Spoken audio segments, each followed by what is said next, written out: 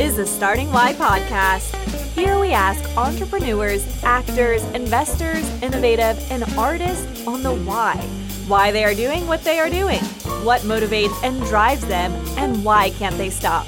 We will start in 5. Hey guys, 4, this is Joe from Starting Why. And today again, I have a very nice guest here with me. Actually, he is currently located in a co-working space in Miami. Hey Luca, how you doing? Good. How are you? Thanks for having me. I'm doing great. Thank you.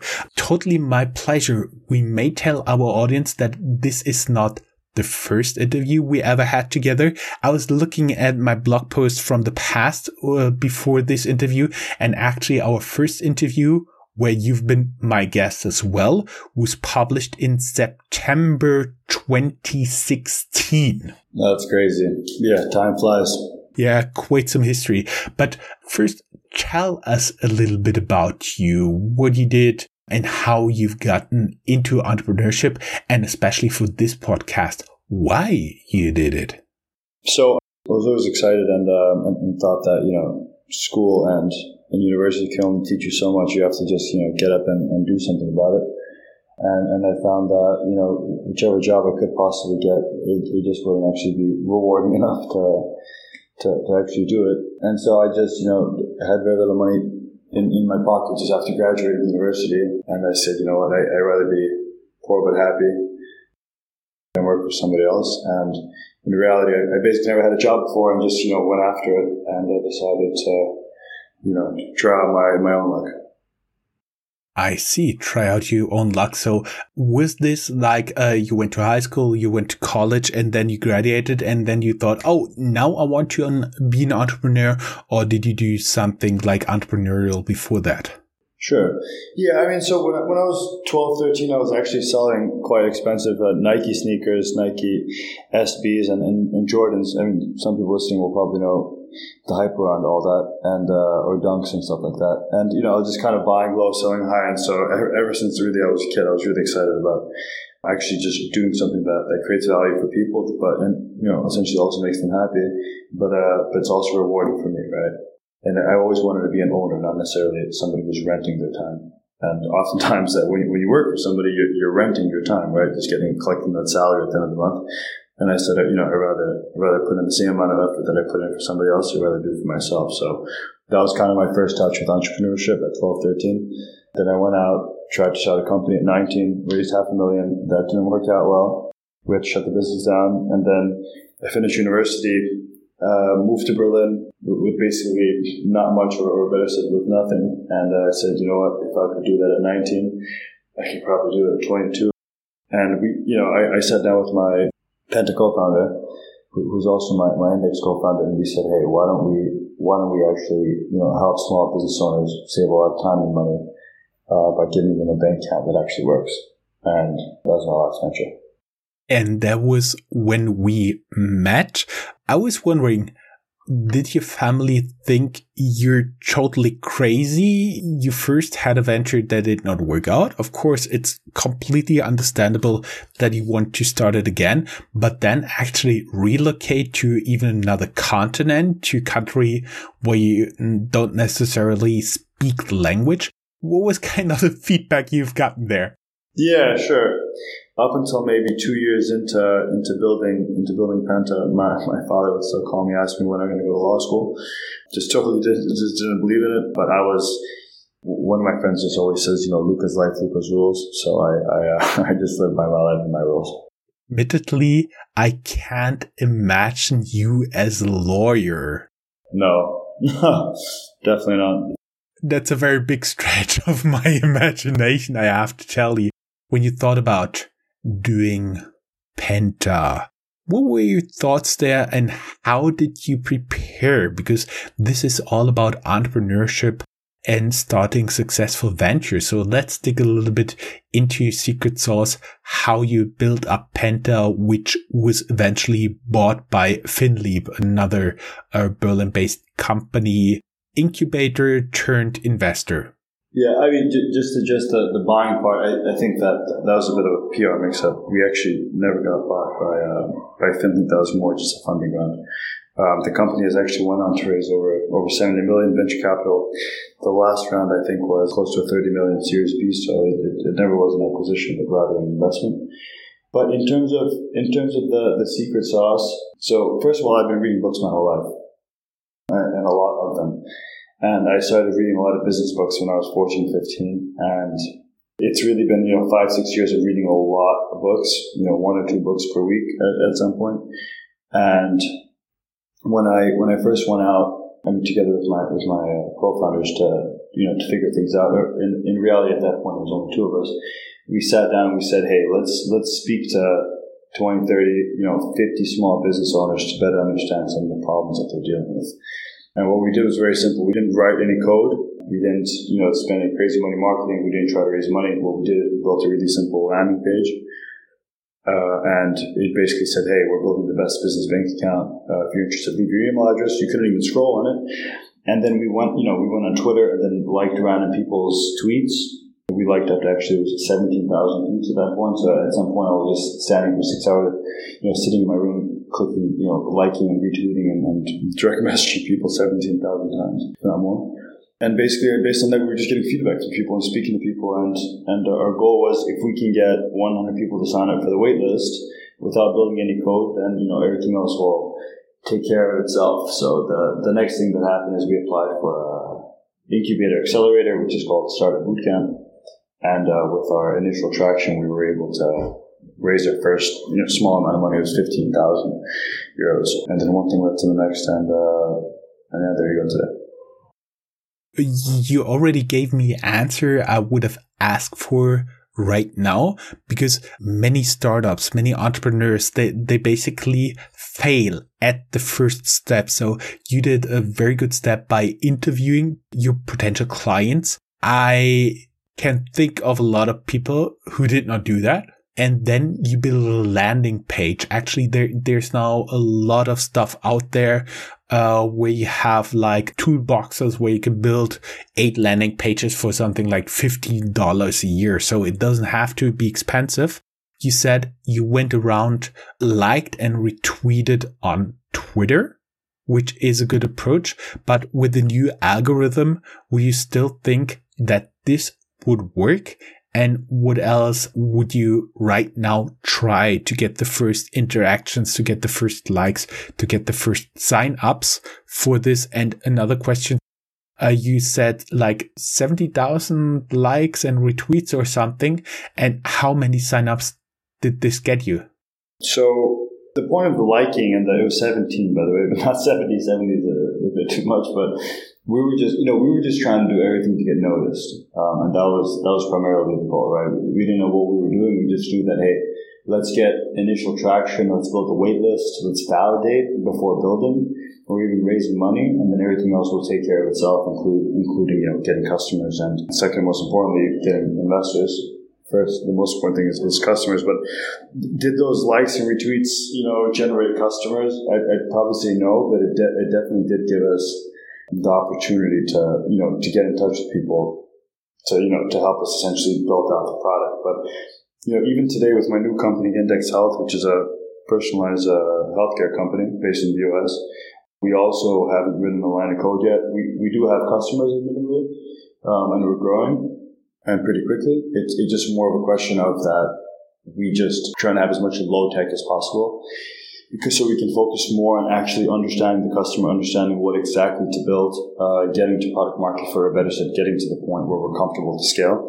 And then writing code is easy. A lot of founders think that, hey, I'm going to start my company, I'm just going to start writing code. I mean, these days, just writing code has just really never been easier.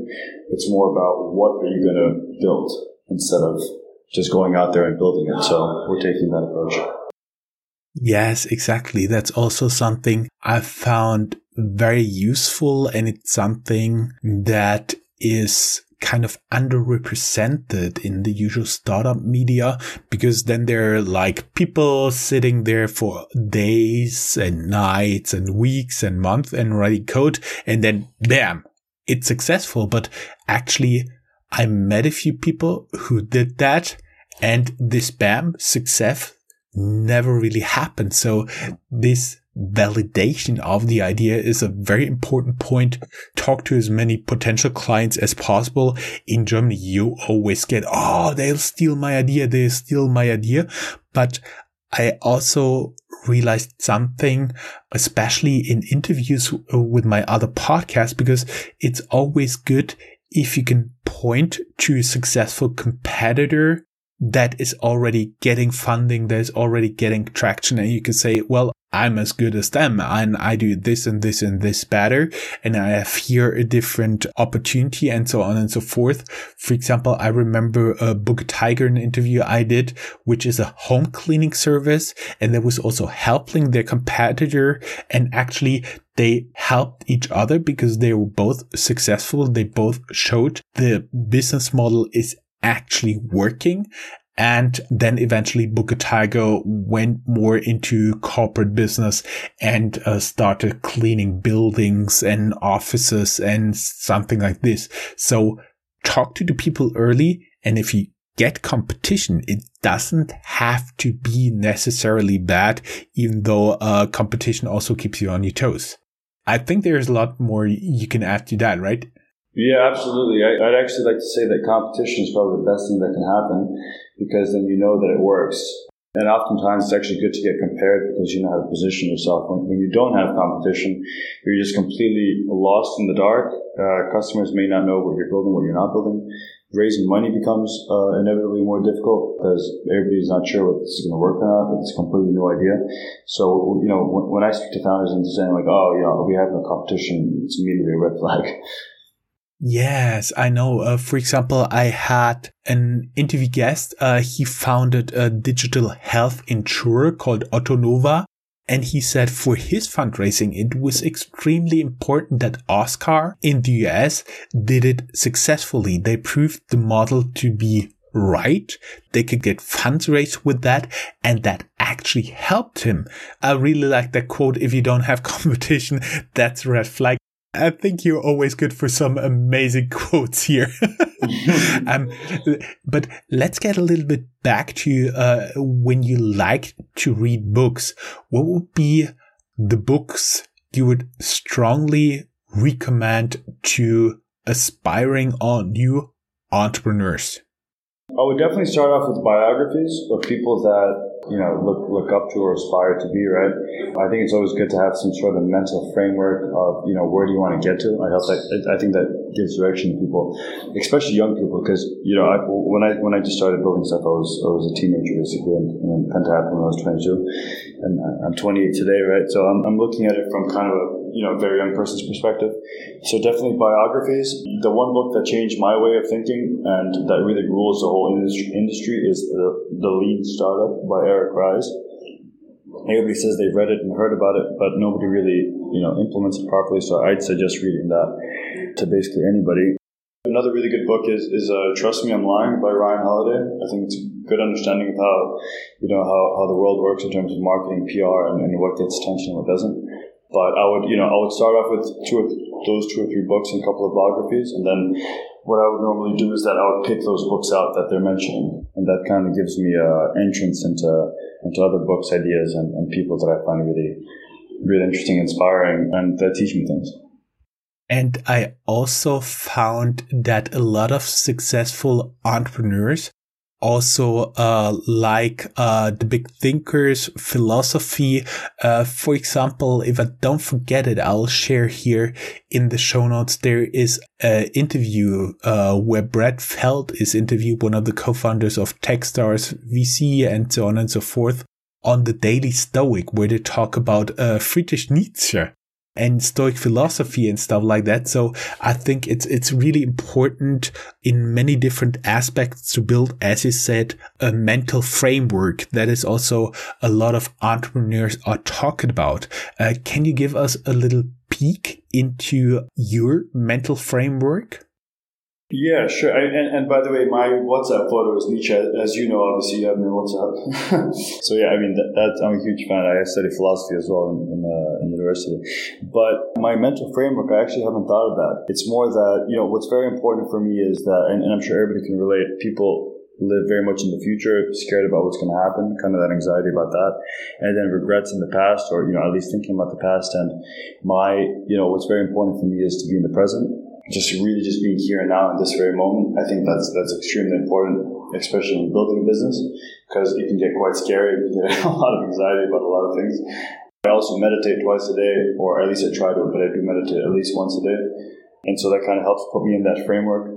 But I'd say that it all circles down to just being here and now. And that helps control essentially, how you're thinking, what you're focused on.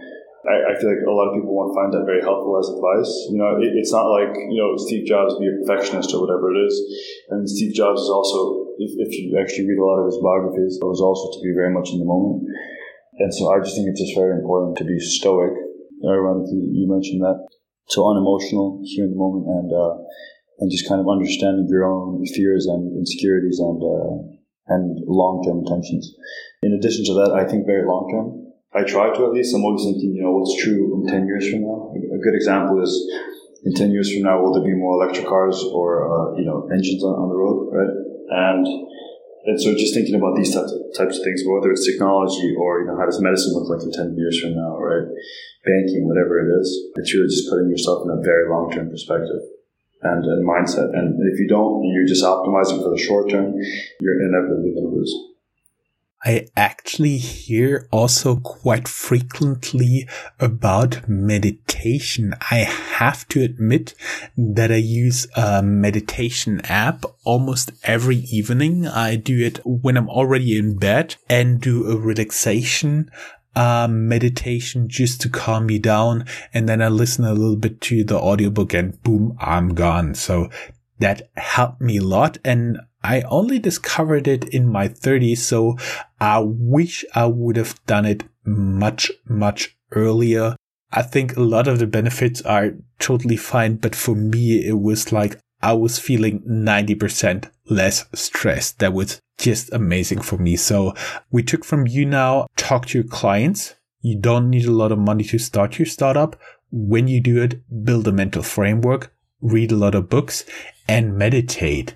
I would be curious. One of my interview guests said he is writing basically rules down and then then over time follows them, and he then realizes if they need adjustments or if they're okay. So that is a way of him building a mental framework just for himself.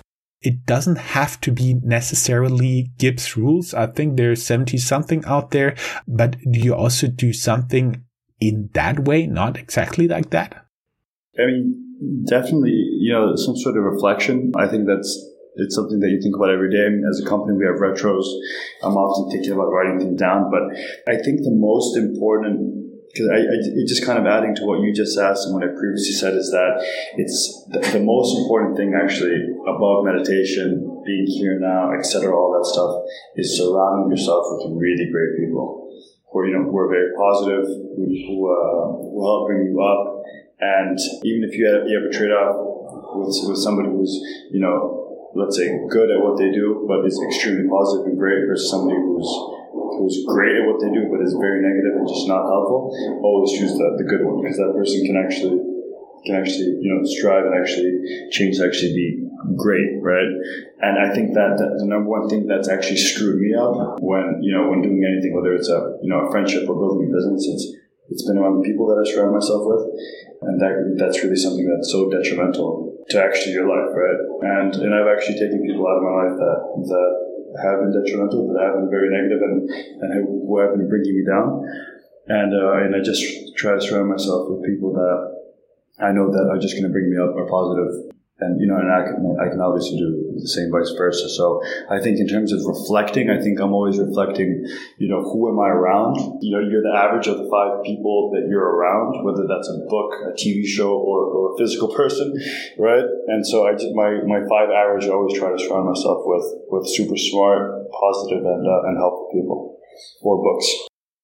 I see. I just try to imagine myself, what I would be if I take really the average of those 5 people, especially taking into account that we're just more or less getting out of Corona. So it will be quite a lot of my 2-year-old son. That would be pretty interesting to have a composite there. I'm also wondering, because we're now talking a lot about business, a lot about doing business, and you already started kind of opening the door to other parts of the life. So do you have, for example, some rules you established for working and not working? Because as you said, you're taking a very long-term view, and something I realized when I set out by myself to be an entrepreneur, that I have to think in terms of not until the next vacation, but maybe I have to be healthy, relaxed, and on the top of my game until maybe end of next year. So I already have to plan accordingly my work hours, my vacation, that I also take vacation. Also establish private rules. For example, I don't work on the weekends. I don't look into my emails on the weekends. That is one of my personal rules already. Do you also have some, let's call it limitation on work? Yeah, that's a good point. I mean, I was guilty of not having any rules previously. I just work those 12 hours, 15, whatever it is, right? And then just be burned out, a month later. So I definitely didn't have any rules before. And going into building my new company, Index, I decided that I'm going to have actually very strict rules. Because, I'd say the number one rule is definitely, understanding, why you do these things. Oftentimes, I was driven by fear or, insecurities. We're kind of just looking at the runway and saying, oh, we have to work harder or whatever it is, right? Speaking about it in Penta, right? But in my new company, Index, it's just a different perspective where it's like, I try to take off a week per quarter. If it's not a week, then I'll take off 2 or 3 days, here, 2 or 3 days there, so it kind of adds up. Work hours wise, I don't have some sort of set limit, but generally I'm working from like 9 to 6, 9 to 7, and or even basically something like that. And I think it's just more about understanding your limits. But we definitely push all employees in the company to take a week off per quarter, and just to make way for certain things that help your health, right? So we have OKRs and goals actually set where you have to have your own health goals. I just think those things are just so important. A lot of the times founders and founding teams especially are going to compromise on things like that. But if your mind isn't clear, and if you don't have a healthy body, then you just can't have a healthy mind. And so we definitely prioritize things like that. I mean, my number one rule is really just surrounding myself with great people, and just being conscious about how I work and what I worked into, so that I don't repeat essentially the same mistakes. So yeah, I definitely do have some sort of framework. I also realized when I started out almost a year ago that in the beginning I was always pushing very, very hard, working until midnight, like 2 or 3 days a week, which was pretty convenient because I could just walk out and get into my bed. But then I realized it takes you quite some time until you come down from the adrenaline and can actually get rest, which also made me realize that I can't do this because it limits my sleep further. Plus, I didn't have enough time on the weekends to really recover, which then led me to being sick. So I'm really trying to limit late work hours to 1 day a week. That's, for example, another of my rules. And everybody is now strongly encouraged to also think about that. I really, really like the rule, what you're saying, like taking off 1 week a quarter or some days a quarter. That is a very important rule. Actually, what I do, I stick to my wife's vacation schedule because she is still employed, and that makes it quite easy to always take the right amount of vacation. That helped me a lot. But let me skip a little bit here, touch another topic, because you said in your company you have OKR rules, personal health goals, and you encourage your employees to take 1 week off per quarter. Can you talk a little bit about what other rules you have and how this fits into the company culture, because that's something I found very interesting, even though it's not completely new to startups, but to have this combined in a bigger system, not only to say, yeah, work-life balance is very important for me. Oh, by the way, can you work through the weekend? Yeah, I mean, yeah, we're just always encouraging things like that. So if we see that, sometimes you can't do it. So it's also the reality of having a small team, deliberately small, right? And making a decision saying, hey, we don't want to hire additional people, but at the same time, we just try to push people to, take the afternoon off, go to the gym, and everybody has their goals. This is something that we track over time. Too many rules is just too many rules, right? And some rules are just, if they're not being followed, then they're not rules anymore. And so at the end of the day, it's also up to people to follow their own rules and actually want to do it, right? You can't force anybody to take time off, but you could tell somebody like, hey, why don't you take a day off here or 2 days there? So yeah, I mean, it's up to the person, right? And that's also going back to, hiring people who are not only smarter than you, but who also just understand the point, right? So if these people aren't, conscious enough that, they have to take some time off, go to the gym, or, do what they have to do to stay mentally and physically fit, then nobody can help them. Is this also a question for hiring people for you? Do you regular work out or something like that? Or is it just an encouragement after you've hired those people? Both, definitely. I mean, we're very small now. What is that going to look like in a year from now? I have no idea, but it's something that we do interview for, actually. So when we're speaking to candidates, we ask them, how do you look at health? We are a health company at the end of the day, right? So if you're not passionate about, not only helping people, improve their health, but changing what health really means, then we're probably not the right company to work at. So our culture is also what we do, right? So if you don't kind of resonate with our mission and the values that we have as a company and the goals that we have, then you should probably get a job elsewhere. You just touched another important point I wanted to talk about with you is hiring people. I already talked to a lot of HR managers, headhunters on podcasts offline and stuff like this, but I always see, especially in startups, the importance of the first hires, especially those people you don't know for like a few years, people that you've never met before that you have to hire. They're actually crucial to your company's success. How did you approach hiring the first people for your small team there? Is there something like a guideline, a book, some rules you're following, or just gut feeling?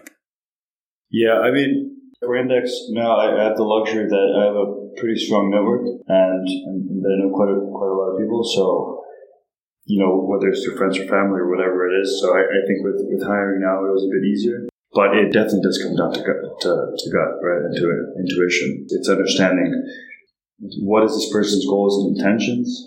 And it just, it's a much more different profile hiring for early stage pre-seed and seed company than when you hire somebody for a Series A or Series B company, right? The employee profile is completely different.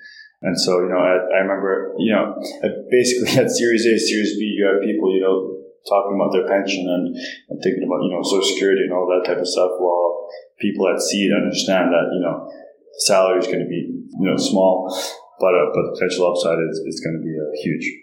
So it's a different type of hustle. It's really just a different type of profile. And so yeah, I mean that I just based basically on my experience and my intuition.